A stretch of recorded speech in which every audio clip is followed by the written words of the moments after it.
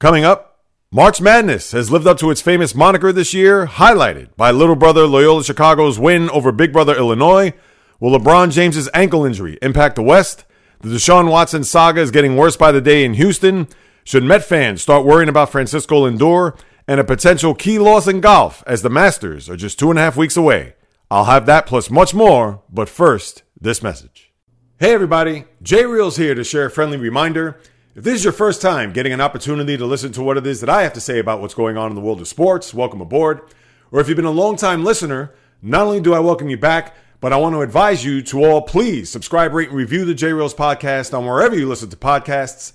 Of course, this pod is on all platforms: Apple, Google, Spreaker, Stitcher, Spotify, iHeartRadio, Luminary, even Castbox, Player FM, and also Amazon Music. For more information on me, the pod, archive shows, etc., you could go to the website at www.jreels.com.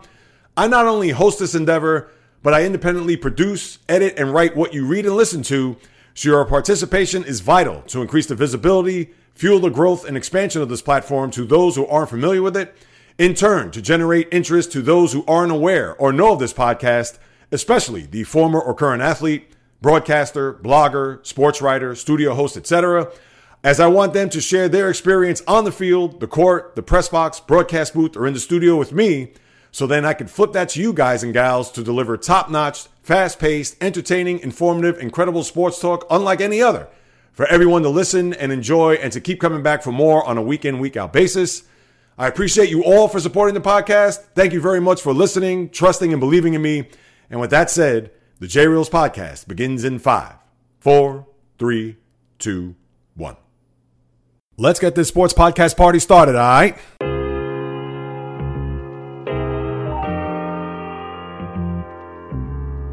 The J Reels podcast.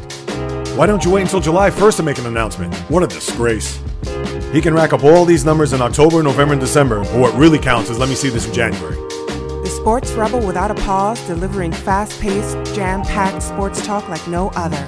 Listen, I gotta call it as I see it. He is not a good player. I'm sick and tired of having to deal with the disappointment of this franchise. When does it stop? And yes, another winter that I can sleep in peace. Coming correct, direct, and in full effect. Let's get it. This is the J Reels podcast. Welcome aboard. What is happening, my good people? Greetings. How are you? How's it going? How's everybody doing out there? What is the latest and greatest? Hope everybody's doing fine, feeling fantastic. Spring has finally arrived, and with flying colors so far as the weather in New York City has been astounding. It will be so for the next couple of days, so we can all rejoice about that. And also, the same goes for what's happening in the sports universe, as I'm glad you've stopped by to consume everything that's on my mind, as this is the J Reels podcast with your host, Jay Reels. For my first-timers, welcome aboard. And for those who have been banging with me for now 186 episodes, I welcome you guys back. It's a Monday, March the 22nd in the year of our Lord 2021. The J Reels What's the Deal segment. What's to expect on this podcast is as follows. As expected, lots of player movement going on in the NFL, but the biggest story is what's taking place in Houston with Deshaun Watson, now up to 12 lawsuits stemming from alleged sexual misconduct towards several women, masseuses, etc. What does this mean for the player and organization moving forward? I'll explain later. In the NBA, first it was Anthony Davis. Now it's LeBron James, who had to exit Saturday's game with a high ankle sprain and is out indefinitely. What does this mean for the defending champions and the rest of the Western Conference? You definitely want to stay tuned for that. Also, baseball is now 10 days away from starting its season. Opening day will be on April the 1st, but Francisco Lindor is now on the clock. Should the Met fan become worried if a deal isn't struck by opening day? I'll have that, plus the Bruins of the NHL, that is, Boston Bruins, has to put a pause on their season due to COVID, as it now affects another team in the Eastern Division. I'll have that. Also, a key player on the PGA Tour may not be able to play in Augusta as the Masters kicks off the first of 4 majors this year in just 2.5 weeks. And no, I'm not talking about Tiger Woods. That plus my hero and zero of the week. But our first stop here on the podcast is the madness of March. And I'm wondering if everybody in the country who is wrapped up in the tournament, are they really feeling it? Are they all geeked up about it? Are the juices flowing for the college circuit? Well, yours truly here, I have to say and admit, as much as I've been on top of it, as much as I followed it, but as I mentioned just a couple of minutes ago, with the way the weather has been in New York and knowing that spring never comes in the Northeast, it seems like we go from March 22nd to pretty much June 1st, and that's when spring begins, and then just 3 weeks later, it's summer.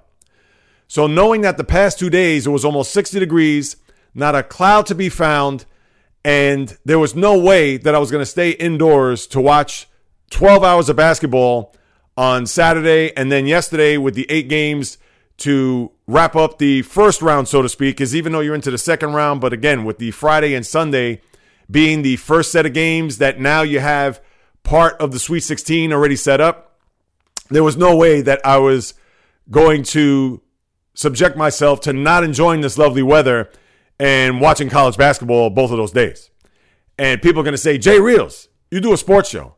How would you possibly even think of going outside knowing that spring has just begun, that you have plenty of warm days ahead and better days that lie ahead in the weeks and months to come, that you're going to sacrifice the first couple of days of the tournament just to go outside and get some fresh air and some sunshine? That's an easy answer. Yes. I could follow these games on my phone. I could watch some of these highlights on my phone. I don't need to be wrapped up in every single matchup. And even though you had a lot of drama and a lot of surprise and a lot of shock over the weekend, but when you have 2 beautiful days, and especially here in the Northeast where, as everybody knows, it could be the middle of May and it's 50 degrees and raining. All you have to do is just come back sometime around the middle of April, and probably not even as far as that, when I start talking about how Met games or Yankee games are being rained out or delayed because of showers or because of just atrocious weather, where you know that you're going to get that 45-degree rainy day with the wind chill in the 30s and games going to be played. And knowing that it was a weekend and that both days, as I said before, sunny as far as the eye could see, that to be indoors, to watch these games, and mind you, you had a lot of thrilling games, huge upsets, which we'll get to in a minute, but there was no way that I was not going to go out there and enjoy what Mother Nature had to bring here in the Northeast, at least for these first couple of days, because as we all know, you cannot get this time back. And yes, it is college basketball. It is March Madness. First time in 2 years. A lot of these matchups, nobody had an idea, even though people could pretty much think who are the top teams in college basketball, who are the teams that are going to make it there to a Final Four. Well, if you're in Illinois, and that's where we're going to start, because the Fighting Illini were probably the hottest team going into the tournament, arguably. I know people will think Gonzaga, with them being undefeated. But with the run that they've had in the Big Ten all year, winning the Big Ten Conference Tournament, and then the game yesterday against Loyola of Chicago, the little brother in town. And I said this last week. Loyola Chicago was a team that has flown under everybody's radar because we all know college basketball is all about the blue bloods and the teams that usually make it to the tournament and stake their claim as far as the pedigree goes. And we know about the Dukes, the Kentuckys. We go on down the list. North Carolina, who bowed out in the first round the other day against Wisconsin. But when you have a team like Loyola Chicago, who was ranked in the top 25 most of the year, and a lot of people thought that if they were going to get to a second round game against Illinois, there would be a lot of drama because of the little brother, big brother focus between the two schools. Nobody knows Loyola Chicago. In fact, everybody knows Sister Jean by now. And you can look back in the last few years with them being in the tournament, but her being the sole focus and saying the prayer before the game and all of the juju and mojo that's surrounding that team right now, where Illinois, they knew that all the pressure was on them, and you saw that performance yesterday to where the Fighting Illini did not go with a fight, that's for sure, because the Ramblers of Loyola Chicago are now moving ahead to the Sweet 16, and pretty much your theme for these first few days, and all you need to know is this. You still have some games today, which I don't like. And you know what? Let me start there before I even get to my big theme, because we understand that this is a different year. We know that the way the tournament has been set up, it has to be done this way with the bubble and the venues and having to push it a day or so to where now when you look at the Sweet 16 after today, it's not going to be your usual Thursday, Friday, Saturday, Sunday, and they're not going to start it on Friday as they did with the tournament this past week. They're going to start the Sweet 16 Saturday, so where you're going to get your Final Four result at some point Tuesday evening. And then you'll have your Final Four set that Saturday and then the championship game the following Monday. So just knowing that it's been off kilter, and understandably so, it's one of the reasons why I don't like that as I start this podcast, that there's still 8 games to be played, that the weekend is not set up for a Sweet 16 so I can start looking ahead after reviewing what took place. And that's one of the things that I find, I'm not going to go as far as saying that it's atrocious or distasteful or anything like that, but it does leave a little more to be desired because you anticipate a bunch of games today and seeing what teams could take that next step to a Sweet 16, especially if you're a team like Abilene Christian, which we'll get to in a minute. But it just leaves not even a bad taste in your mouth. It just leaves you wanting more, and it just leaves you feeling like, I feel like I need to discuss all the teams that were involved, and there's still some games that need to be completed today. And that's the one thing that's unfortunate as I deliver this to you, because although part of the stage is set for next weekend, but not the complete set. So that's number one. Now, the theme that I really want to start off with is, here's all you need to know about this tournament that's only 3 days old. For the first time in history, you have 4 teams that were seeded 13 or worse advance to the second round, which is highlighted by Oral Roberts becoming only the second 15 seed to make it to a Sweet 16 with wins over Ohio State and Florida. And how impressive is that? A team that nobody could even probably put their finger on the map to find out where Oral Roberts is or name a player, their coach, etc. And here they are. They beat Ohio State, a team that had played well, but they were pretty much up and down here leading into the Big Ten tournament. And even though they did beat Michigan along the way in the tournament, but they did lose in the championship game to Illinois, and then beating Florida. And even though, like I mentioned before, you still have these second round games, especially from Saturday, that need to be completed today. But chances are you may have Abilene Christian, who beat Texas the other day. And what did I say about Texas? Texas historically does not perform well in the tournament. Now, granted, they've made a Final Four. I believe that was, 17 years ago when the Syracuse Orangemen, that was the year Carmelo, his freshman year, won a national title game. But the Longhorns never, ever make their stamp of approval on a tournament year in and year out. They may have high-seeded teams like they did this year as the number 3. They may have teams that were expected to go long or expected to make a Final Four run or even win a national title game. Well, look what happened. Abilene Christian goes ahead, and another school where a lot of people, they couldn't find it if you gave them a GPS. Here they are moving on to the second round, and it's been indicative of just these first 3 days, highlighted by what happened there with Oral Roberts and what they did over the weekend. But you also have to give credit to Ohio for beating the defending champs of 2 years ago in Virginia and what they've done here so far.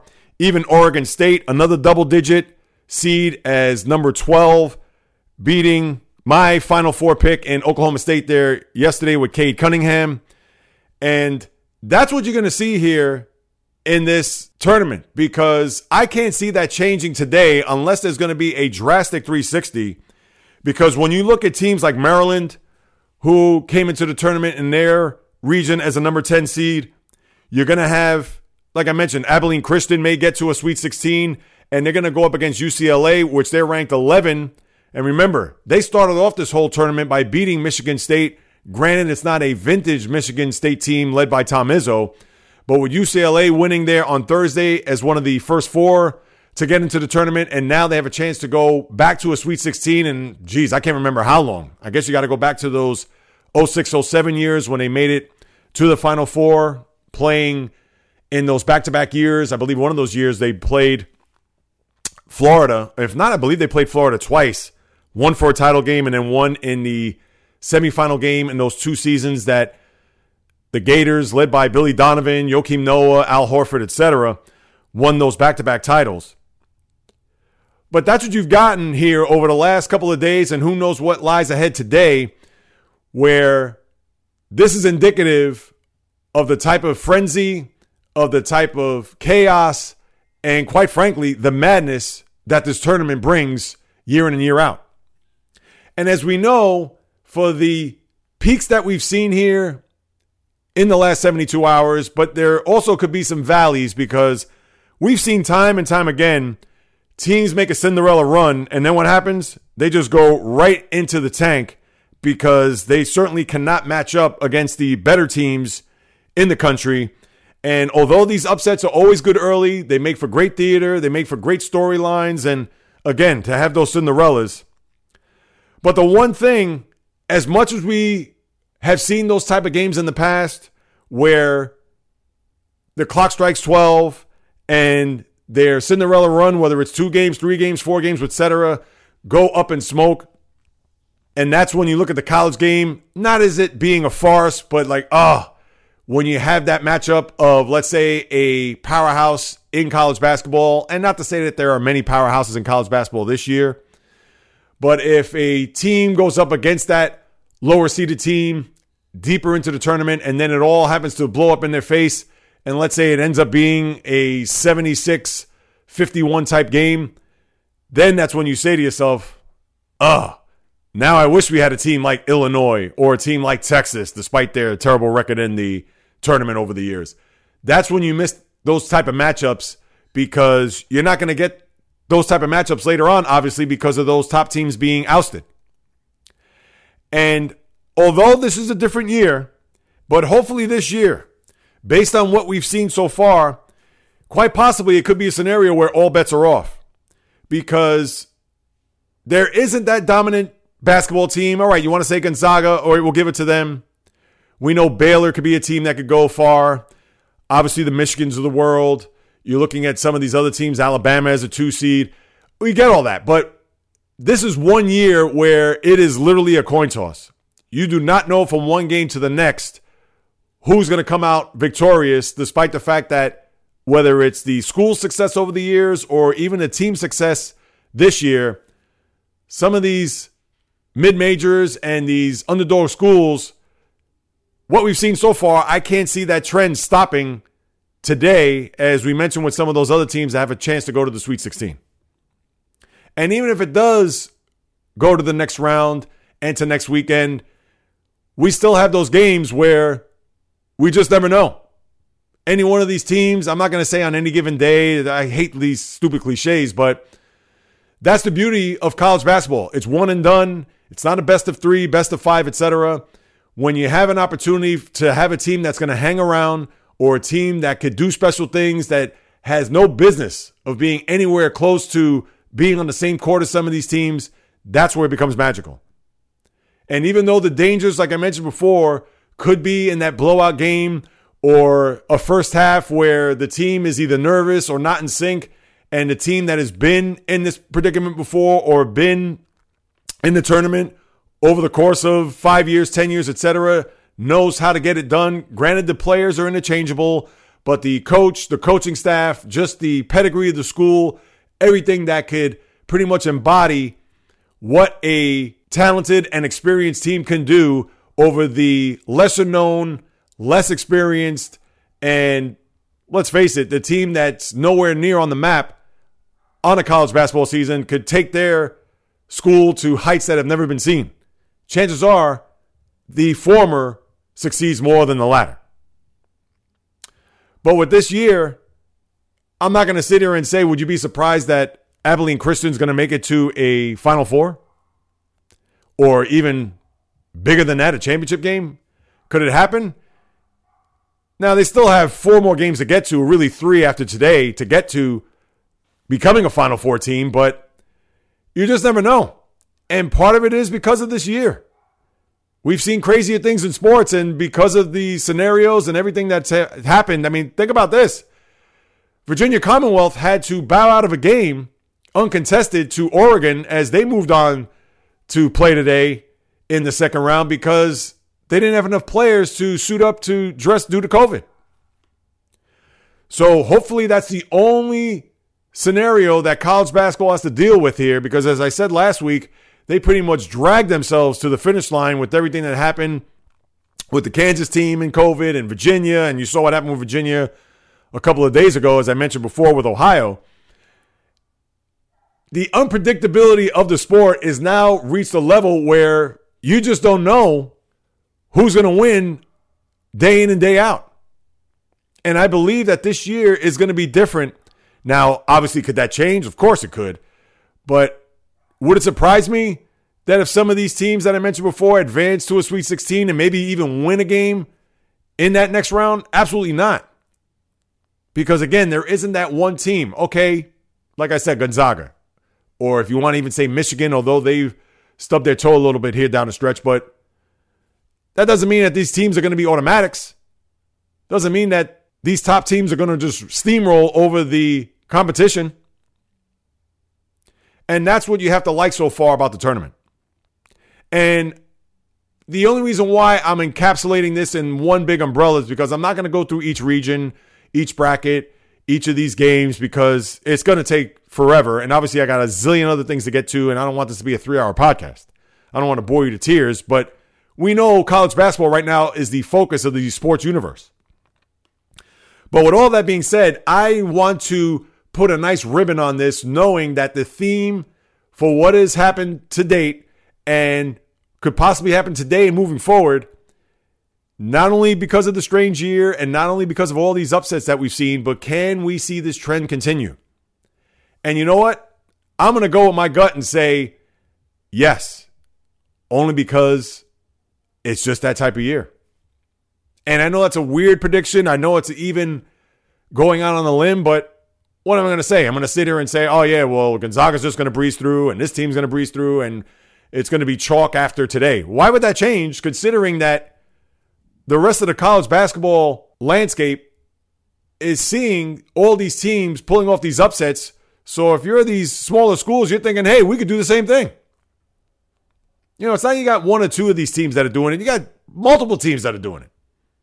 So whether you're Oral Roberts or Oregon State and whomever comes out of today after all those teams I mentioned, you know, even UCLA, which would be great for not only the school but for the sport, because we know the history of UCLA in the tournament. I mean, that goes without saying. So when you have all this built up, it's great to have these teams, and granted, they could fall flat on their face later on, understood. But it's good to see that a lot of these teams making these strides, even in a year where it's been discombobulated and thrown upside down due to the coronavirus. And even a team like the Syracuse Orangemen, where Jim Boeheim, again, working his March magic as he always seems to do, especially when he's a lower seed. Remember that one year he was one of the first 4 teams, and I believe they made it all the way to a regional final? Well, he's at it again. Granted that he made it into the tournament as one of the final 64 teams, didn't have to start off with the first 4. But backed by his son, Buddy, with 30 and 25 points respectively, making it back to a Sweet 16, beating both San Diego State, who had a very good year, and then West Virginia with Bob Huggins, beating those 2 teams along the way, to where now you have Jim Boeheim back in a place where he's very familiar with. So that's also another good thing to see, as I talked about before with UCLA, if they win their game today. And I would think a lot of people in the country are probably rooting for Abilene Christian, the small school that nobody knows about. But to have the likes of Syracuse or even UCLA to substitute for Duke not being there, Kentucky not being there, that's what brings the tournament juice.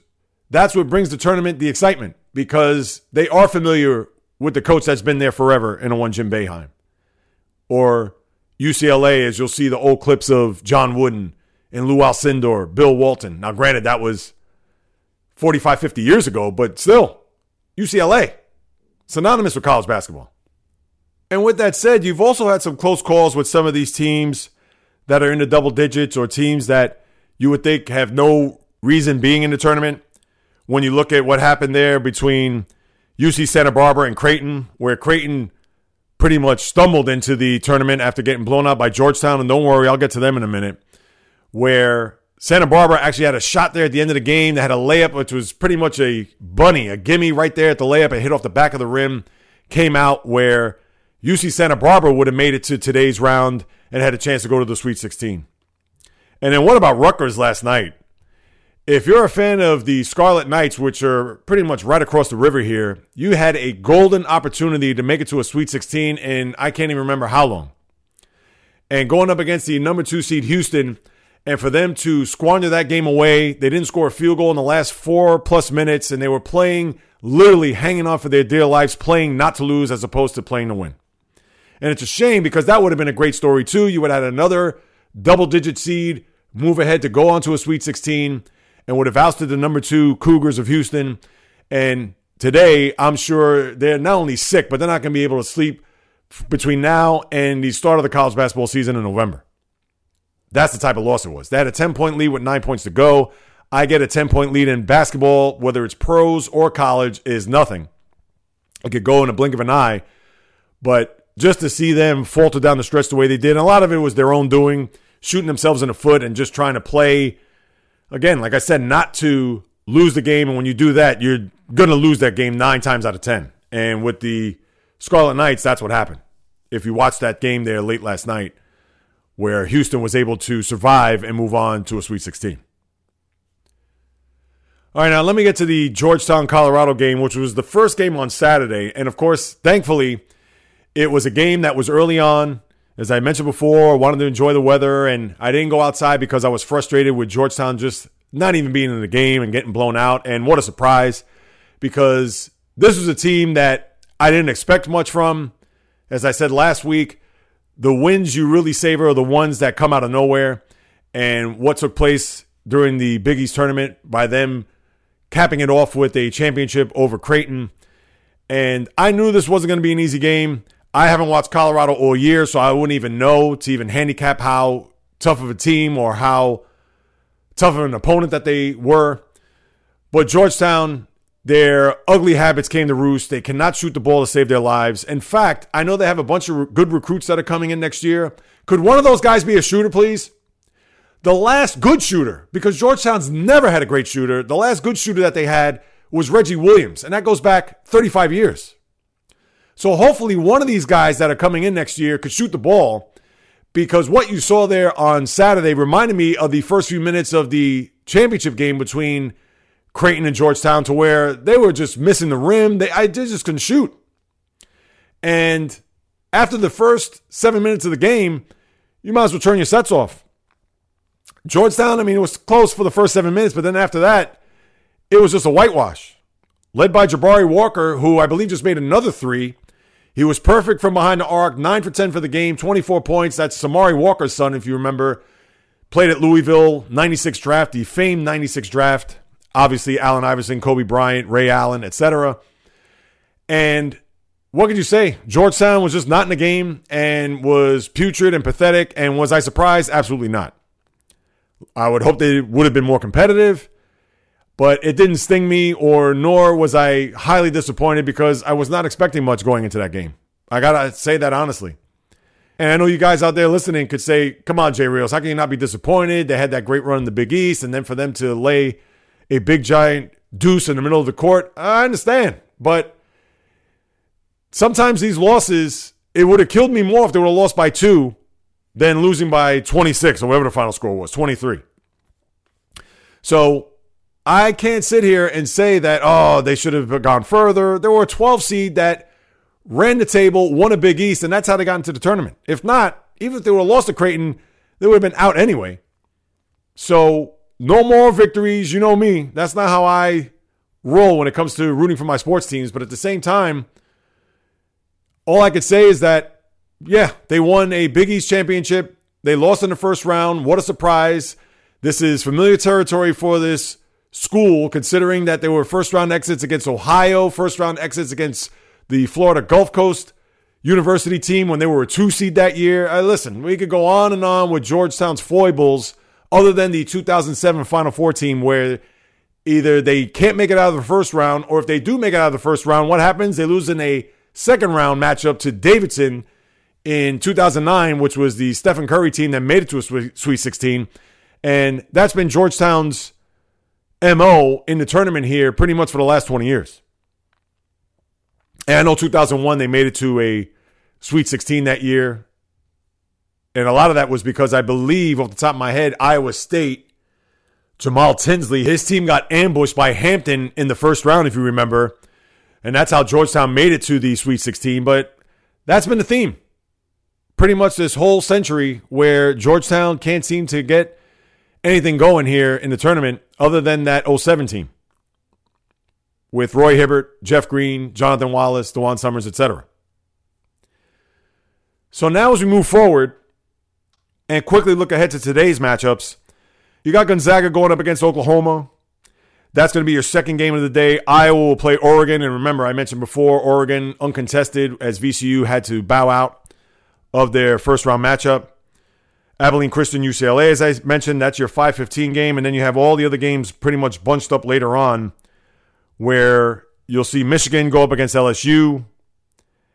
Colorado and Florida State, that should be a very competitive game. That's pretty much a toss-up and maybe probably the most competitive game of the day. USC and Kansas will cap off the day at 9:40. Maryland, Alabama, and we shall see. Ohio and Creighton, so let's see if Ohio could be one of those teams that, as a 13 seed, make it to a Sweet 16. I'd like to see it. I mean, why not?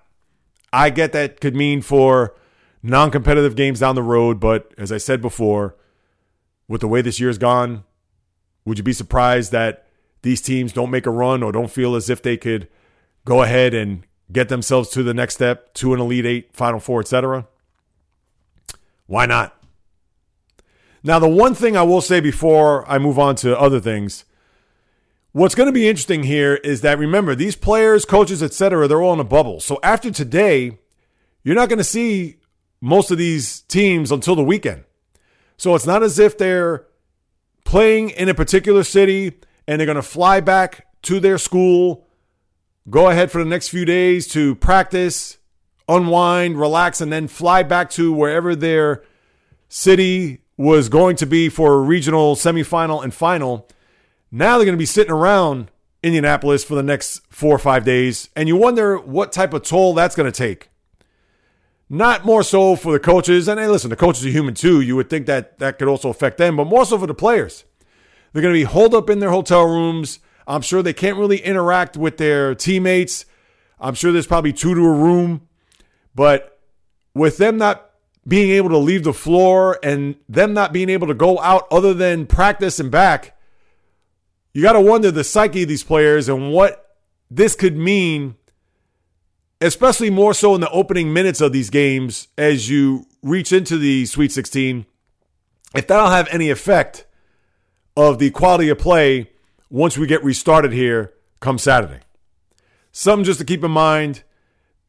I understand that these are kids. These aren't professional players. This isn't the NBA where you could put them in a bubble for anywhere between 30 to 90 days.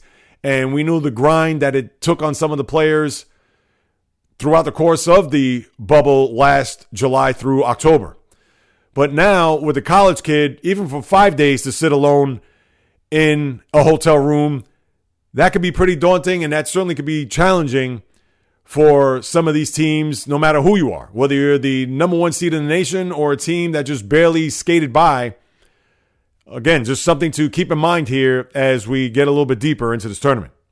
And we'll obviously continue to keep our eyes on that as we move it along here. And one last thing, next week when we talk about not only just recapping today, which again will be a week old, but we'll only get those first 2 rounds in, which I'm not going to like because we will have part of the Elite Eight set up, but we won't have the other half set up.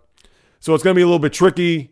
Of course, you could follow me on any of my social media accounts, Instagram, JReels or the JReels Podcast, Twitter, JReels1, just a number, or Facebook for any updates, especially as we move along throughout the week and even into next week. So, I'll have a thing or two to say about what takes place with these games and keep you posted on any of those social media outlets. Now, to go from the college hardwood to the professional hardwood, and the big story coming out of the weekend is what took place in LA on Saturday with the Los Angeles Lakers, the defending champion Lakers, where LeBron James turned his right ankle, is now in a walking boot, out indefinitely, and those high ankle sprains, they never heal in season. And if you're Rob Pelinka and the front office of the champions, right now you have to proceed with caution. And we know that LeBron is superhuman. We know that he's from another planet. We know that his health throughout the course of his career, other than the 17 games in his first season in a Laker uniform where he tore his groin there on Christmas Day against the Golden State Warriors, other than that, he has been just a clean bill of health. But again, if you're the front office here, you tell LeBron, we need you for the postseason. And you know LeBron is going to be chomping at the bit to get back. But as I said, those high ankle sprains, I don't care how much you tape them. I don't care how much you get cortisone injected into them. It does not matter. Those suckers take forever and a day to get better.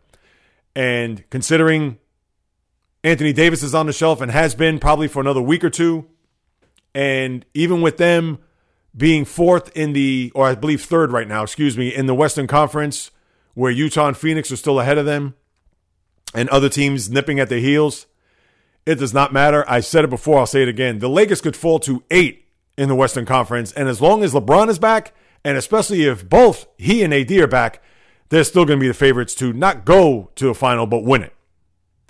And I would think that if you're Frank Vogel and company, you're sitting LeBron down to say, we need you to be 100% back. We get that 80% of LeBron James is better than 100%. Geez, 25% of LeBron James is better than most of the league. But I know LeBron is smart enough to know it's all about the ring. And he needs to be 100% healthy here in order for him to get himself back.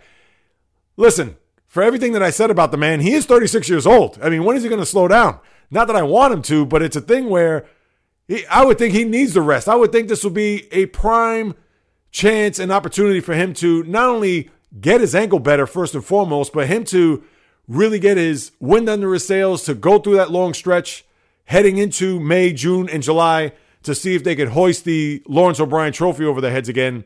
So I would think he's going to be smart and make sure that when he does come back, he's going to be raring to go. But what does it say for the rest of the West? To me, it doesn't say much because, again, unless the Lakers fall completely out of the top 8 seeds in the conference, as long as they're back come game 1 of the quarterfinals, to me, it doesn't matter. I don't care what team surpasses them in these standings. I don't care if what team gets hot, stays hot, has been a juggernaut. It doesn't matter. If one of those two guys are there, and particularly LeBron, but if they're both there come tip-off of that first game, then it doesn't matter whether they're 4th, 5th, 6th, 7th, or 8th. They're going to be the favorites to win it all. So as much as those fans in the cities of Utah, Phoenix, across town with the Clippers, even in Denver, San Antonio, you name the team or name the city, and their fans may be rubbing their hands to think that, oh, maybe this is our opportunity. No. You have to think twice, my guys. And gals, too. Can't forget them. So that's been the first big note of the week. Also, the trade deadline is Thursday, so you wonder what teams are going to be in position to make a big move. I know the Celtics, after losing 4 or 5 and at home against Sacramento the other night, had a team meeting afterwards led by Marcus Smart, who is the heart and soul, blood and guts of the organization as far as the personnel, their roster goes. Said that there's still time left, a lot of things that needed to be tweaked. Guys came out of that meeting feeling refreshed, ready to go. It was much needed to where they beat Orlando, big whoop, yesterday. But hopefully that's the start of a turnaround for this team, which they've not gotten out of their own way all year, and they're currently 6th in the Eastern Conference. Now, later on in the week, they have a back-to-back in Milwaukee, which is going to be a true test because they do not match up well against the Bucks. So as much as this meeting may have done well for them yesterday, and I believe they do have a game tomorrow before going to Milwaukee there Wednesday and then playing them on Friday. So we'll see what happens there. And then on top of that, you had all the rumors with Brad Stevens maybe taking the Indiana job, where they had this big shrine outside of Assembly Hall for Brad Stevens to come back to his native state. Remember, he was the coach of Butler, which is right down the road there, as he brought those teams to consecutive national title games in the early 2010s. But Brad Stevens had said at 44 years old that he is a masshole. So you could do the math there. Massachusetts, and I'll say it, asshole. Combine those two, he's a masshole, so he's not going anywhere. And thankfully for that, because although I feel that he's been under the gun here, especially this year, and I know with COVID issues and Kemba Walker, and I get all that, but this team should be a lot better than what its record indicates. So we'll see if the Celtics and Danny Ainge makes a move here. You have LaMelo Ball, and that's a bad break, no pun intended, there on Saturday, where he was driving for a layup and then crashed down to the court to where he broke his right wrist to where his thumb connects on his shooting hand. And he's going to be evaluated here in New York, but it looks like he may be done for the season. A guy who is far and away the best rookie so far this year. Is he going to win it? Only playing 41 of the 72 games. Remains to be seen. To me, I don't even know who's a distant second right now. That just goes to show you how much of an impact the rookies have had here in the NBA this year. I know Anthony Edwards could be the guy, come to think of it. He's a guy that's shown a lot of flash here with his high-flying, rim-rattling dunks. But is that going to be enough to unseat LaMelo Ball for Rookie of the Year? He's a guy that does average a lot of points, but not a lot of rebounds and assists. So we'll wait and see if you're interested in that. And speaking of the trade deadline, I know the Bucks made a very under-the-radar trade bringing P.J. Tucker to the Bucks. And he's a guy that is a glue guy, plays defense, could hit a three. I think a good compliment to a Buck team to see if they're going to be pushing themselves to a conference final victory and getting themselves to an NBA final. As we've seen the last 2 years, they faltered big time. And with the Rockets, speaking of them, they've lost 20 straight games. I didn't even know that. And with everything that has happened in Houston over the last year, we'll get to more on Houston in a minute, between the James Harden trade, between J.J. Watt leaving, between you name it. I mean, they've just had a brutal past 14 months or so if you're a sports fan in that town. So Tucker escapes the losing in Houston and goes to a team that is prepared to make a deep championship run. Also, Miami gets rid of Myers Leonard. We talked about him last week with the racial epithet that was over a Call of Duty game, I believe through Twitch or one of those streaming services, where he gets shipped to OKC for Trevor Ariza, which I think is a very good deal. Ariza is a guy who brings length, experience, and also some championship pedigree in his days with the Lakers. So you would think the Heat, who are trying to get their footing here and have played a little bit better, but I thought that was a very good move to bring in a guy like that to their team, which pretty much fits that Heat mold, a guy who's going to be a grinder, a guy who's going to battle, scratch, and claw. So to get rid of Leonard and everything that happened with him, and he wasn't really much of a contributor this year, to bring back a guy like Ariza, I thought was a very smart move by them. You also have Chris Paul reaching the 10,000 assist mark in league history, sixth player to do so. Congratulations goes out to him. And pretty much everything throughout the league has been the same like last week. When you look in the East, Philly, they continue to win as they're ahead of the Nets by a game, the Bucks by 2 games. It looks like a carbon copy from last week when you look at it from the surface. But the one team that's streaking in the East, and we talked about them last week, winning 6 in a row and having changed coaches with Nate McMillan going in there. But now with 8 straight wins and currently 4th, just a half game ahead of the Heat in the Eastern Conference, are the Atlanta Hawks. Are they a team to be reckoned with here? Still early. I know that sometimes a change of scenery, or maybe having that coach prior to Nate McMillan, having him leave and then getting a new voice, just a new perspective in there, could do wonders. Well, it's certainly done so in this case. So we'll see what the Hawks could do down the stretch to kind of put themselves in position to keep themselves in the top 4. I don't think they're going to penetrate anywhere close to the top 3, as they're, 4.5 games behind the Bucks for the 3rd seed in the conference. But then we have the Heat, then the Celtics, the Knicks, who I know got jobbed recently, and especially last night there with that game against the Sixers at the end. But now they're a game under 500. And then you have the Hornets, who we'll see what happens without LaMelo Ball. That's going to be a huge loss there for the team. And who would think that a rookie would be a contributing factor to the team this year? And not only that, but not having him, not to say that could mean them not making the playoffs. Time will tell, but with the Pacers and Bulls right behind them, just a game behind in the East, certainly a lot of basketball to be played, and we'll see how that unfolds. And then in the West, like I said, it's Utah, Phoenix, the Lakers, Clippers, followed by the Nuggets and Trailblazers, who are a game and a half behind the Clippers there for the 4th seed, San Antonio and Dallas. And then you have the Warriors, who are 9th on the outside looking in, and then Memphis 10th. And again, we get that 7, 8, 9, 10 deal. We have to remember that toward the end of the season. They'll have to duke it out to see who's going to be the final 2 seeds to make it into the Western Conference. Same for the East. But your NBA is pretty much status quo as far as game in and game out over the past week. All right, before I get to the NHL and then even baseball before we say goodbye, and also a note on golf, I want to get to the football now because we know that the season is open for business in the NFL, and we talked about it a little bit last week with some of the signings that were premature and weren't to be announced as official as of this past Wednesday. But now that we're really deep into this, and I'll get to the Deshaun Watson thing a little bit later on. I can't start off with that right now.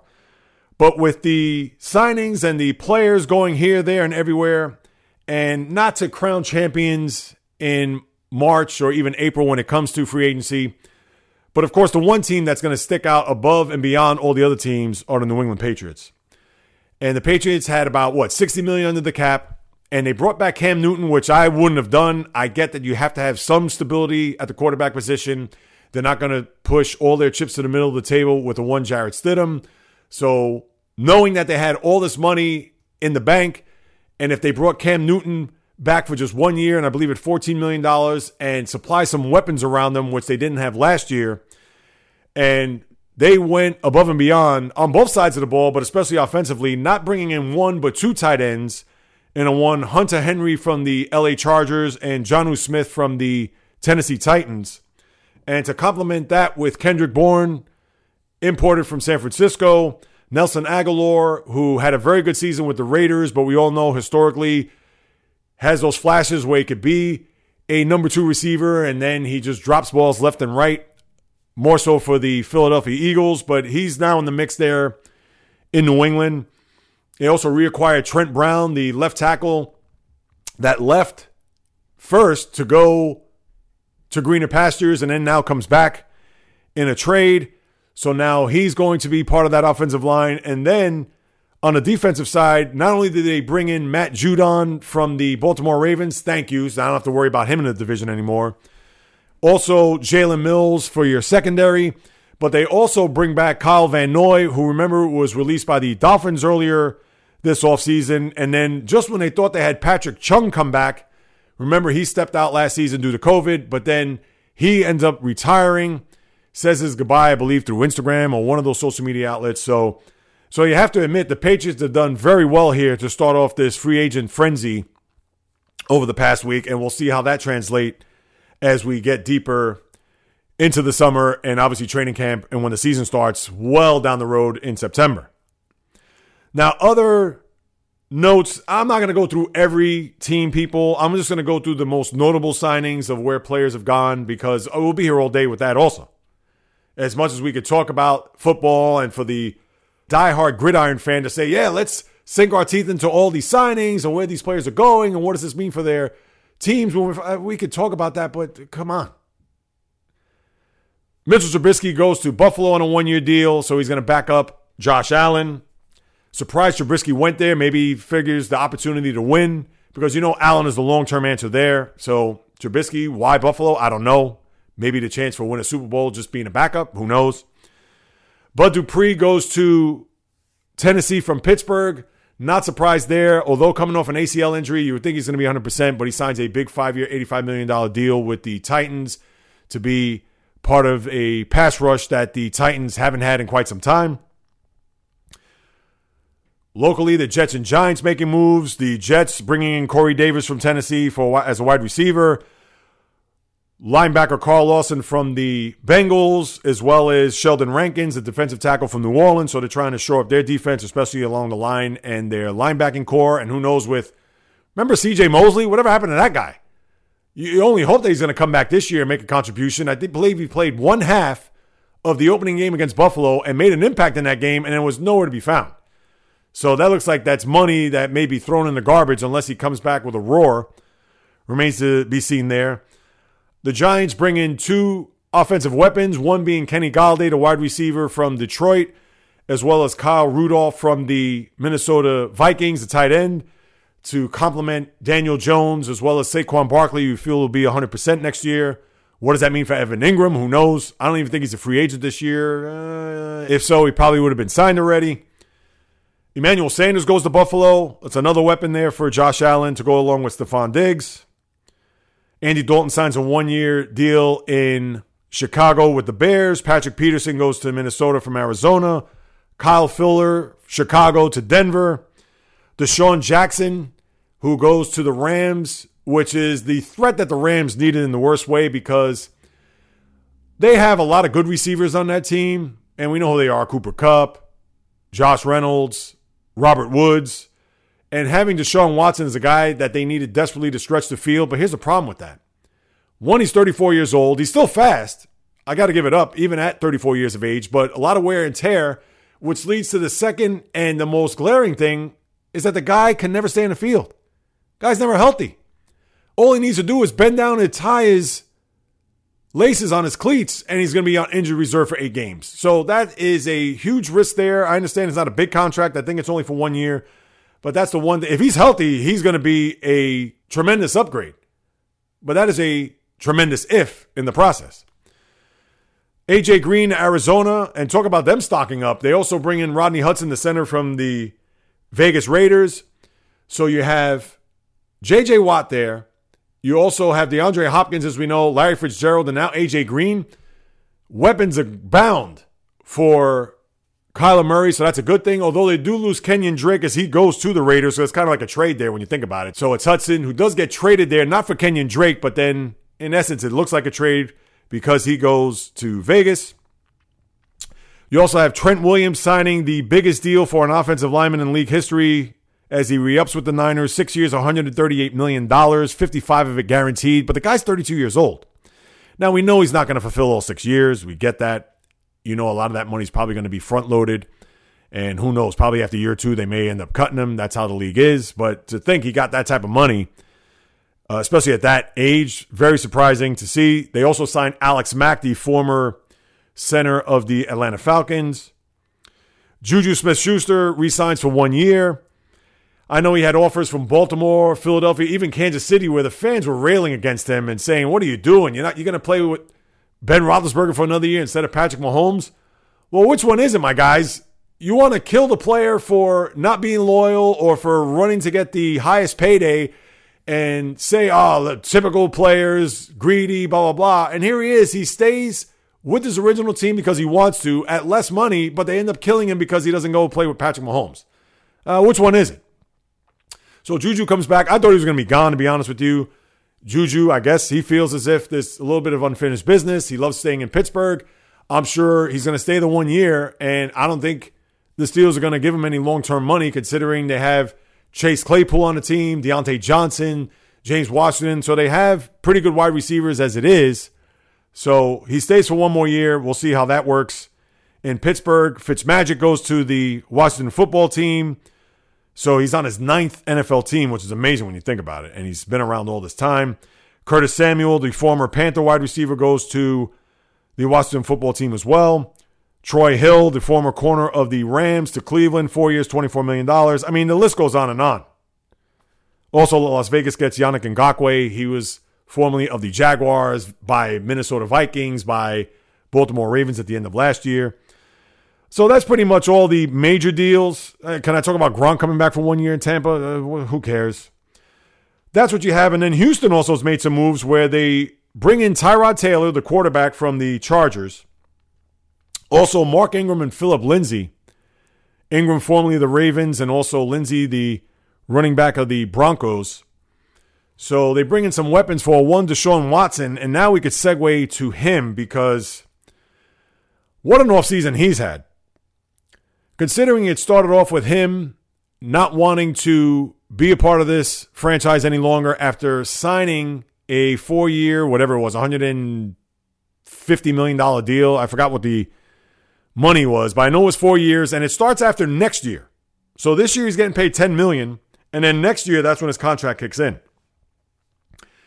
So as much disconnect as there's been between the quarterback and its franchise, knowing that the coach was long gone, that the hope of bringing in Eric Bieniemy, the Kansas City Chiefs offensive coordinator, would have been the panacea for Deshaun Watson and the Texans' ills. Obviously, that didn't happen because they bring in David Culley, a guy that has come on record to say he's our quarterback, he's going nowhere. But the front office, who is led by the former New England assistant GM Nick Caserio, saying the same thing, Deshaun's not going to go anywhere. Although you haven't heard from Deshaun himself saying that he wants out of Houston, to now, over the past week, you not only had 1, 2, 3 lawsuits from 3 different women come out in reference to services from masseuses who are female. Then on Friday, you had 4 other lawsuits come out to where now, as of right this second, you have possibly 12 lawsuits coming out against Deshaun Watson, to where the attorney, Tony Busby, who's one of these guys that's trying to get his name out there, he'll pretty much do whatever it takes. In fact, he actually ran for mayor of Houston and lost during their last mayoral election. So this guy, who is, let's face it, a sycophant to say the least, now has his name attached to all these women on all these reports alleging inappropriate conduct during massages on 2 separate occasions. The third report alleges that the quarterback forced oral sex. And like I said, on Friday, you had 4 more come out, which I'm sure it's pretty much going to be the same theme. And then now it's up to 12. Now, I'm not going to sit here to say I know all the details. We don't. A lot of this is going to come out over the course of the next few weeks and months, you would think. And we know about the background of Deshaun Watson, humble beginnings, good kid, etc. And it's not to say that he's impervious to all this, because we all know once you have the fame and the spotlight, you feel like you're entitled to do certain things. And we've seen that over time. All I got to do is look at my quarterback on my team, Ben Roethlisberger, and we saw early on in his career how he almost lost his life driving a motorcycle without a helmet, to start there. But then the alleged sexual assaults down in Georgia and in Las Vegas. So, of course, when you're a high-profile athlete, just like Deshaun Watson is, and feels like he can get away with anything because of his name, his stature, etc. Now, again, I'm not saying that any of this stuff is true. Obviously, I wasn't there. I'm not privy to any of this stuff, but you just hope that that is not the case. And even though Deshaun Watson came out after the first alleged report to say that I'm going to do whatever it's best to clear my name, well, we haven't heard anything out of him over the last few days. And you would only hope that if he is innocent, forget about the statements through lawyers and all that. And I understand that the lawyer is going to be there to counsel him. Understood. But if he is really innocent, you would hope that in the coming days that he would face a camera, personal statement on any of his social media accounts to say, guys, I know all of these accounts that have been alleged against me has been tough, unexpected, so on and so forth. But I know for sure 100% that in all these instances, yes, I know these women. I've met these women. Some of them I don't know who they are. Some of whatever, they're fabricated, whatever it is. But if he could be maybe just a little transparent, and who am I to say that to him? But if he really wants to clear his name, he would start by saying, I know in my heart of hearts, I've done nothing to warrant not only these type of reports, these alleged reports, but that these are all untrue and that they will be cleared when the time comes. I get that he said that after one, but now after all these other ones, the old saying, where there's smoke, there's fire. And that's not to say he's guilty. Not saying that, but maybe a lot of it has to do with this attorney that's trying to dig up all this dirt on Deshaun Watson with all these women. And again, there's a guy that wants to puff his chest out and make a name for himself. That's what it looks like from afar. I don't know that for sure, but all you got to do is go to his Instagram page where his law firm, he has I believe it's a ceramic shark that's underneath one of the signs. I don't know if that's when you walk in. I don't know what it is, but when you see that, I mean, geez. Kind of shows you what the guy's motive is all about, and he pretty much gives you the look that he's one of these seedy lawyers that is just out to do whatever it takes for notoriety. So that's what you have there. And then lastly on this, I don't know what possessed former Atlanta Falcons wide receiver Roddy White to come out to back Deshaun Watson over the past week. I don't know if it's a brethren player thing. Now, of course, they never played together. And White, as we all know, was a very good wide receiver in his day for the Atlanta Falcons. But for him to come out and post that, and this is a quote, "I hate this for Deshaun Watson. This is the quickest way now to get a bag is to sue someone. It's impossible to make someone give you oral sex. This is a far stretch and everybody wants to get paid." Now, I don't know what Roddy was under the influence. I don't know what was going on in his life at the time. I don't know what possessed him to say something like that. But for him to say it's impossible to make someone give you oral sex, come on. He wasn't there. I wasn't there. And whether this happened or not, we'll never know. But at the same time, for him to make that type of statement, he needs some reevaluation. And I know I'm not the only one that have said that over the last few days, but that one was just mind-blowing. And then to wrap up the NFL, they signed their huge deal with ESPN. We know a lot of these networks have re-upped over the course of the last couple of years, but ESPN was the last network standing to where they'll be a part of the Super Bowl rotation with CBS, NBC, and Fox. And not only that, but they'll also be part of the divisional round and wild card rotation because as you've seen over the last few years, now this year, notwithstanding because you had the extra wild card game, and I guess that's going to be the norm moving forward, but generally when you have the wild card weekend, you would have the ESPN ABC game, usually the first game, that 4:15 game, and then the night game is usually an NBC game, and then CBS and Fox get the Sunday games. So with the divisional round, it was NBC, Fox, and then CBS, Fox, or Fox, CBS, however they work that out. Well, now ESPN is going to get at least one of the wildcard games and one of the division round games. So that is a huge plus for the network.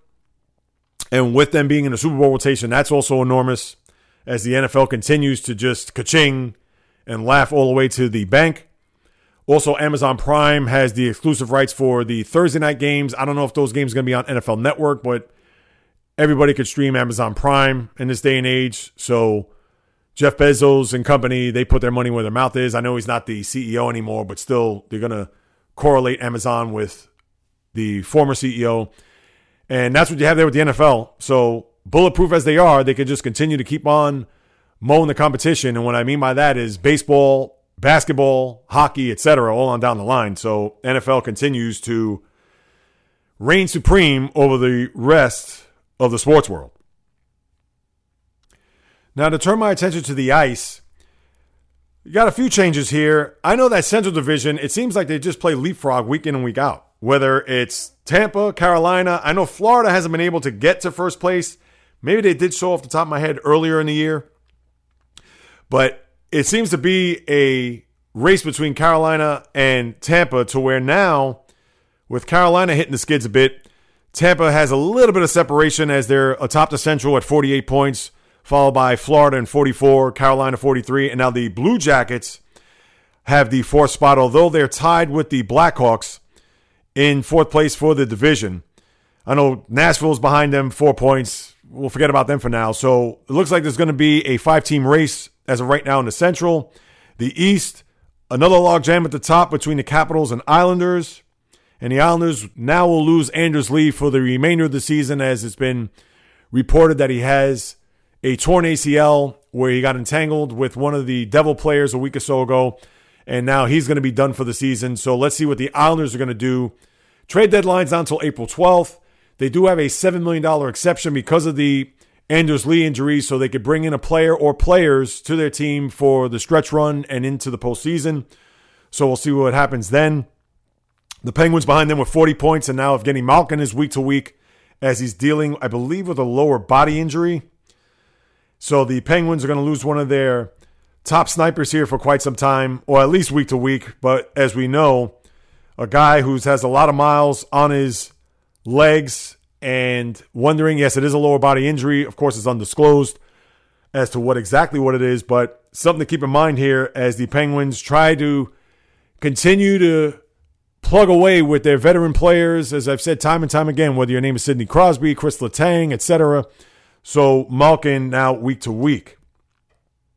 But the main concern right now, especially in that division, is the Bruins. They have 4 players that are out due to COVID and did not play a game against the Sabres on Saturday night. They will not play the Islanders tomorrow, and their facilities have been shut down until Wednesday. So how is this going to affect the schedule? Moving forward, as we're now into the second half of the season, I said this earlier, and with the NHL having to make up all these games, it's going to be a test for Gary Bettman and company to try to get all these games in. Because how are they going to have certain teams in the division play their full slate of 56 games and then the Bruins have like 51? So we have to see whether or not these games are going to be made up here. And the Flyers, I believe, have some games to be made up as well. Because remember, they also were affected due to coronavirus earlier on in the season, as well as the Devils. But the Devils aren't going to come close to making the postseason. So this is just something that the league is going to have to deal with now. Just when they thought they were in the clear, just when they thought that they could exhale a little bit from all of the early season malaises with COVID and the impact that it's had on some of these teams, now they have the Bruins to worry about as they're a team looking to jockey for position in the Eastern Division. And right now they're just 3 points ahead of the Flyers, and they do have a game in hand, which helps, but we shall see what happens there. Now, interestingly enough, as I look at the Rangers, they had a game this week where they didn't have any of the coaches behind the bench. I believe it was Thursday night against the Flyers. And it has to be the first time in league history where not one of the coaches were present to be a part of the game. And it just so happened because David Quinn and company were out and having to deal with the protocol that the Rangers had their biggest margin of victory win for the first time, I believe, going back to the 80s in a 9-0 shutout of the Flyers, to where Mika Zibanejad tied Brian Trotez's, 33 year. I got to do my math. 1978. No, geez, I'm way over. 43 years, 43-year record of 6 points, 3 goals, 3 assists in one period alone, and he did that against the Rangers, and Mika Zibanejad equaled that. So, and he's had a long season, not played well. He's actually underachieved this year, but that was his crowning moment of this aborted season. So let's see if the Rangers have any gas in the tank, if they can make a push. And they also have Artemi Panarin back. Remember, there was that controversy early on where he had to leave the team due to some reports coming out of Russia about him and an incident with a woman 10 to 12 years ago, to where he actually struck a woman outside of a nightclub, I believe it was. And a lot of that, due to their investigation, was his former coach, Andrei Nazarov, I guess, showing a little bit of retribution towards his former player because of comments that he made about his country and about the government, and probably trying to take a jab at him through the media by saying that he had this incident many years ago in Latvia and how this is something that has been unresolved, and the Rangers had to do their due diligence to make sure that this player was cleared. And not only that, but also to make sure that nothing has happened while he's been in the league with any incidents of that nature. So it looks like all is right in his world, and that it was pretty much a lot of scuttlebutt behind the scenes. But the other news coming out, and yeah, the divisions, like I said, still pretty much, the Maple Leafs are still playing pretty well. I know the Edmonton Oilers have made a run here to where they're tied with the Maple Leafs atop the North Division. But the big news is Colorado, as they're trying to inch closer, and they have done so. They've made a pretty nice stretch here, winning 6 in a row, 2 points behind the front-running Vegas Golden Knights. They made an acquisition with the Sabres, bringing in Jonas Johansson. And the reason why I bring him up is because Philippe Grobauer, the starting goaltender for the Avalanche, who has pretty much been a huge part of this run here, winning these 6 games in a row. Their backup scenario has been awful to the point where I believe they are last in a bunch of stats when it comes to their backup goaltenders concerned. And I get bringing in a warm body is better than what they currently have. But if you ask me, bringing in Johansson as a guy who is in 6 games with the Sabres is 0-5-1 with a 3.79 goals against and an .884 save percentage, it might as well could have called me up to come out to Colorado to become the backstopper there for the Avalanche. Because this is a team, if you recall, beginning of the year, a lot of people thought that this was a Stanley Cup worthy team to come out of the West. And with all the workload that Grubauer's had to endure here over the last, I guess, 2 weeks plus. I mean, he's been played in 20 of the first 25 games and has won all these games in a row. To bring in a guy like Johansson, I get that they're not going to bring in a Vezina Trophy winning goaltender here, but geez, could they have done a little bit better than the guy who hasn't won a game this year in 6 tries?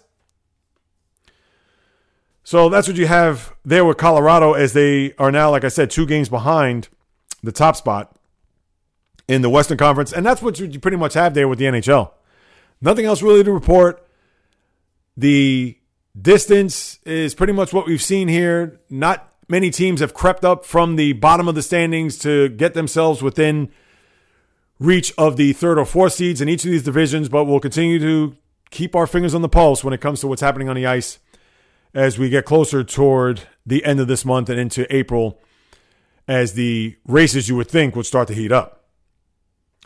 All right, now let me turn my attention to what's happening on the diamond. And just to tell you how fast time flies, I remember on January the 4th, the day after the NFL regular season concluded, how I mentioned that we're just 6 weeks away from pitchers and catchers. And even once they reported back in mid-February, I said that, hey, we're still a ways to go before we could truly start thinking about baseball, before we could think about warm thoughts and have the curtain raised on a new season and a full season at that. We know we're coming off the 60-game season of last year. Well, we're now 10 days away from opening day. That's right. You could count them on both hands. And I don't know how many of you are waiting for first pitch. Me, I'm a summer guy. I always look forward to the baseball season. My birthday's next week, so I always look forward to the spring. I always look forward to the baseball season. To me, it goes hand in hand with baseball now that the season starts a lot earlier than it used to back in the 1st or 2nd week of April many years ago. But because I'm a summer guy and I look forward to baseball, unlike the NFL season, I know everybody looks forward to the football season, but me, shorter days. That means colder weather's coming. To me, the football season could wait. That's right. I've said it before and I'll say it one more time. When everybody's amped up for an NFL season, that's when I yawn. Will I be there for week 1? Without a doubt. But I am not rushing time, and I'm certainly not rushing my summer to get through to have a football season start just for the sake of it. Not this guy. But now the one thing you have to worry about if you're a Met fan, I'm going to say worry for this reason. With Francisco Lindor and his comments the other day about how he doesn't want to talk about his contract once the season begins, or even extending his contract once the first pitch arrives, and that for the Mets will be next Thursday in D.C., nation's capital, to go up against Max Scherzer and the Washington Nationals. But what he said is that not only does he not want to talk about it, but he did say that he's going to become a free agent at the end of the season. Now, was that a sign for him to tell Met management, in particular Sandy Alderson, and of course the owner Steve Cohen, to say, hey guys, if you're not going to pay up now, I may be walking come the end of October?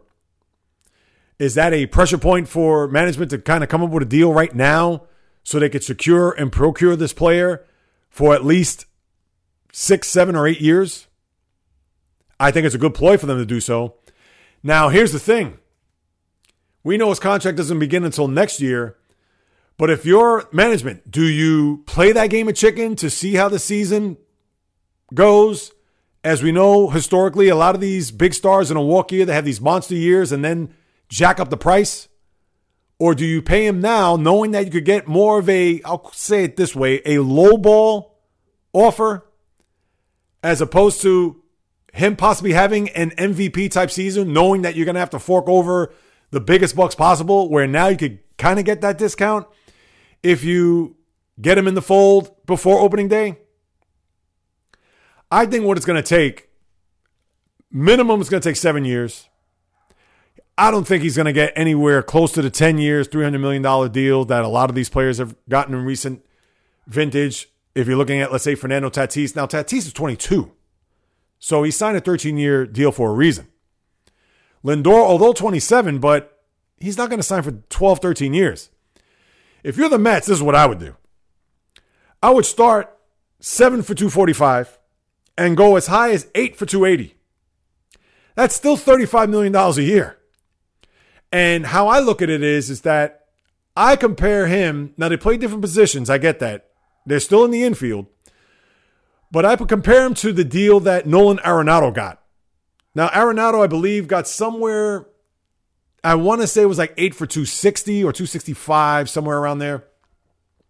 Now, all Nolan Arenado has done since he's been in the major leagues is won 8 consecutive Gold Gloves. He's been an all-star multiple times. Power numbers left and right. Yes, it's in Colorado, Coors Field. 1,000% understand that. And now we're going to see the true Nolan Arenado moving forward. Now that he's going to be playing his games in St. Louis at Busch Stadium. But those guys, to me, are comparable, and that's the type of contract I think that Lindor should receive. I don't know if he's worth $300 million. I would say he is not. He's a guy that it would probably be somewhere between 250 and 280. And I think if the Mets give him that, that is as fair of a contract that you could possibly get before the start of the season. Now, you know the Mets are going to have to overpay to get him at the end of the day, because even if they look at 8 for 280, they may say, how about 8 for 300 or 320 or whatever. But that's where I would start if I'm Steve Cohen, and I will not go anywhere over $300 million. I wouldn't. Because remember, you got to pay Michael Conforto after this year, and he's a homegrown guy. Are you just going to let him walk? And he's a Scott Boras client. Not that it matters now in the day and age of Steve Cohen, but still. And the Mets right now, I believe, are currently have the third highest payroll in baseball, maybe fourth. I think it's Dodgers, Yankees. Mets may be third right now. I saw this sometime last week. But anyway, something to really concern yourself with if you're a Met fan right now, because if Lindor's going to walk after the season and you traded away Ahmed Rosario, who right now could be a starting center fielder in Cleveland, believe it or not, because Andres Jimenez has been that impressive so far in camp, you're going to come away with nothing. And then the other part of that trade, Carlos Carrasco is not going to start the season because he has I believe, a torn hamstring. So who knows how long he's going to be out. And as we know, the starting rotation isn't as deep as it once was. So the Mets have a lot of questions that need to be answered right now, and it all starts with Lindor's contract. I hope they get it done. Do I think they're going to get it done? You know what? I'll go on a limb and say I think they will. Because the Mets weren't going to bring him here for a one-year rental. And if they meant business by bringing Lindor here and his smile, the dyed hair, 27 years of age, and right in the middle of his prime, then why are they going to let him walk? So we'll see how that shakes down. You also had Salvador Perez, the last of the World Series team. I know they brought back Wade Davis and Greg Holland, but they extend him 4 years, $82 million for the 5 Royal fans out there that are listening who care. But that's good because he's symbolic of that team. He was the World Series MVP, unfortunately against my beloved Mets. But so what? Good for him and good for Salvador Perez. As they made some moves this offseason to kind of be competitive in that AL Central, but obviously they're going to have some tough sledding in a division where they have the White Sox, who will be favored to win a division, and the Indians, who are still going to be competitive even with Lindor here in Queens. Joey Votto, I know he had that bout with COVID. For the Red fan out there, he didn't discuss it upon his return, and he's not going to play anytime soon or suit up. He's going to rest up as much as he can, and I'm sure he'll get a few at-bats before the team moves north here in April. And what about that crazy story with the Chicago minor league player?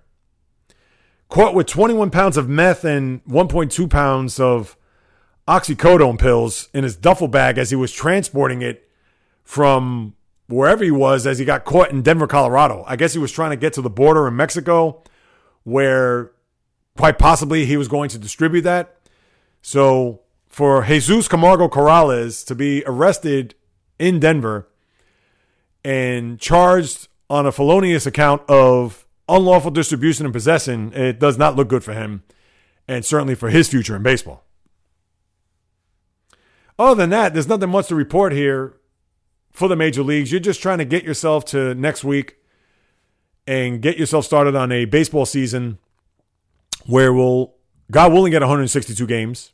And I'm sure you're going to get a lot of doubleheaders and COVID. We understand it's going to be challenging to say the least, but baseball is just 10 days away, and we're counting those days down until we can finally say, play ball.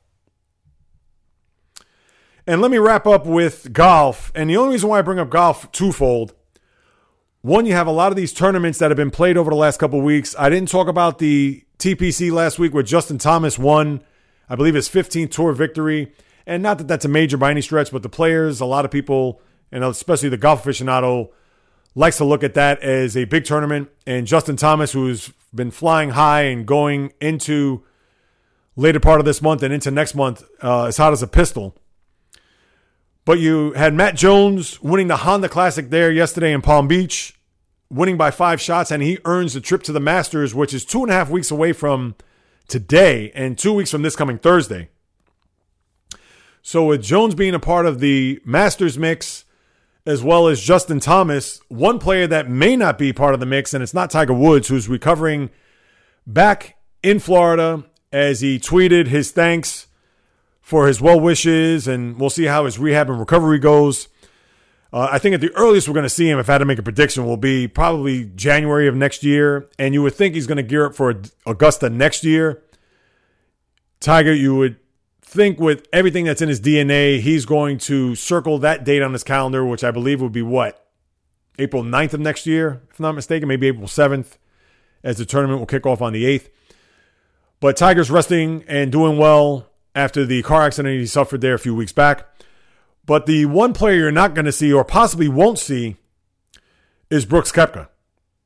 He's actually recovering from knee surgery where he had some ligament damage and even a dislocated kneecap. So it's undetermined on whether or not he's going to take a crack at the first major of this year, which would be a shame when you have a guy like Koepka who's been a big winner over the last few years, whether you love him or not. And it remains to be seen. He may show up there come April 8th, but right now it's very uncertain.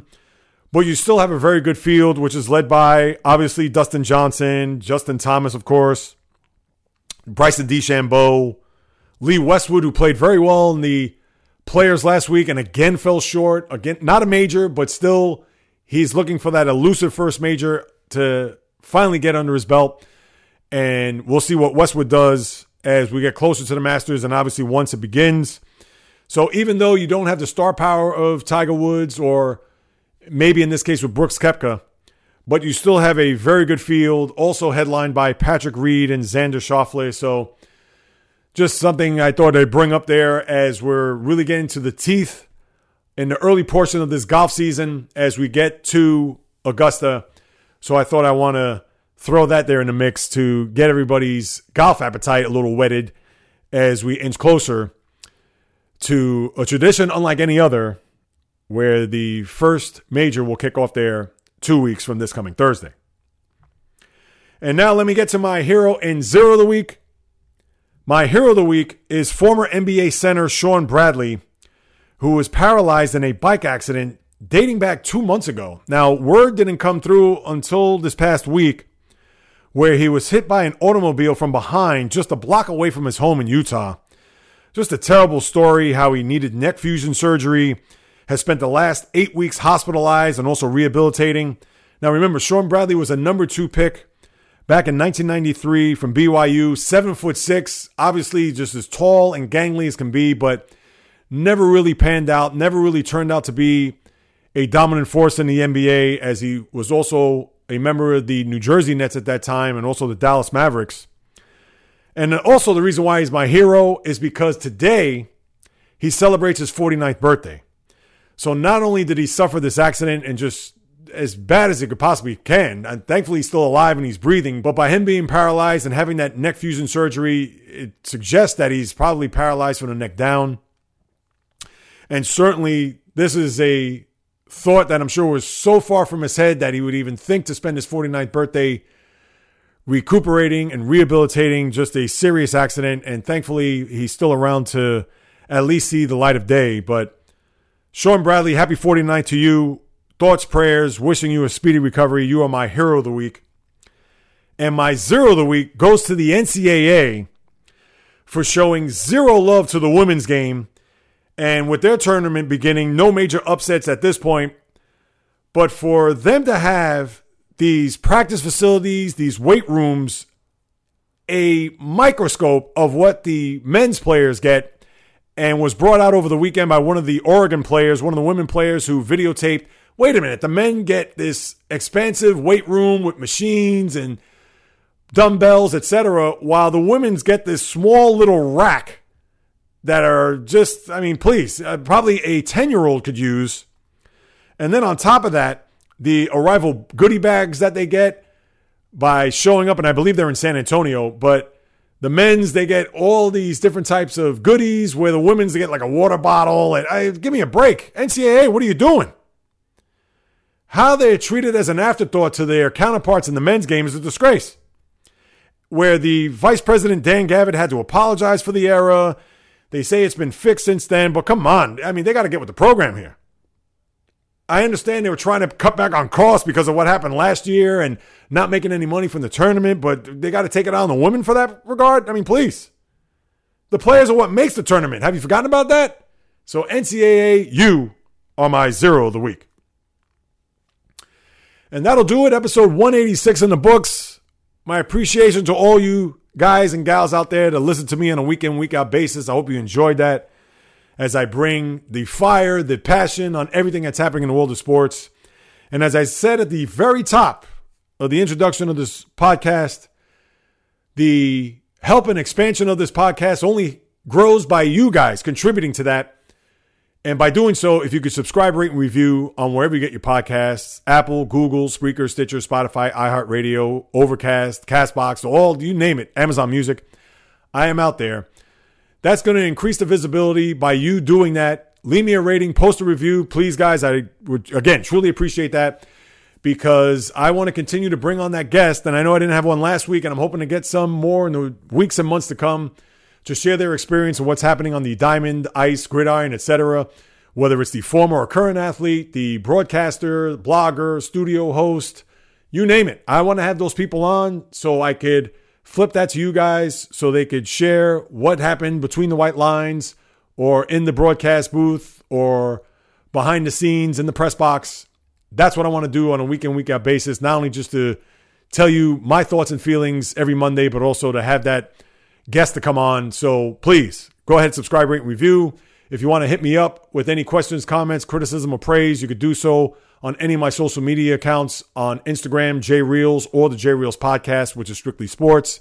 On Twitter, JReels1, just a number.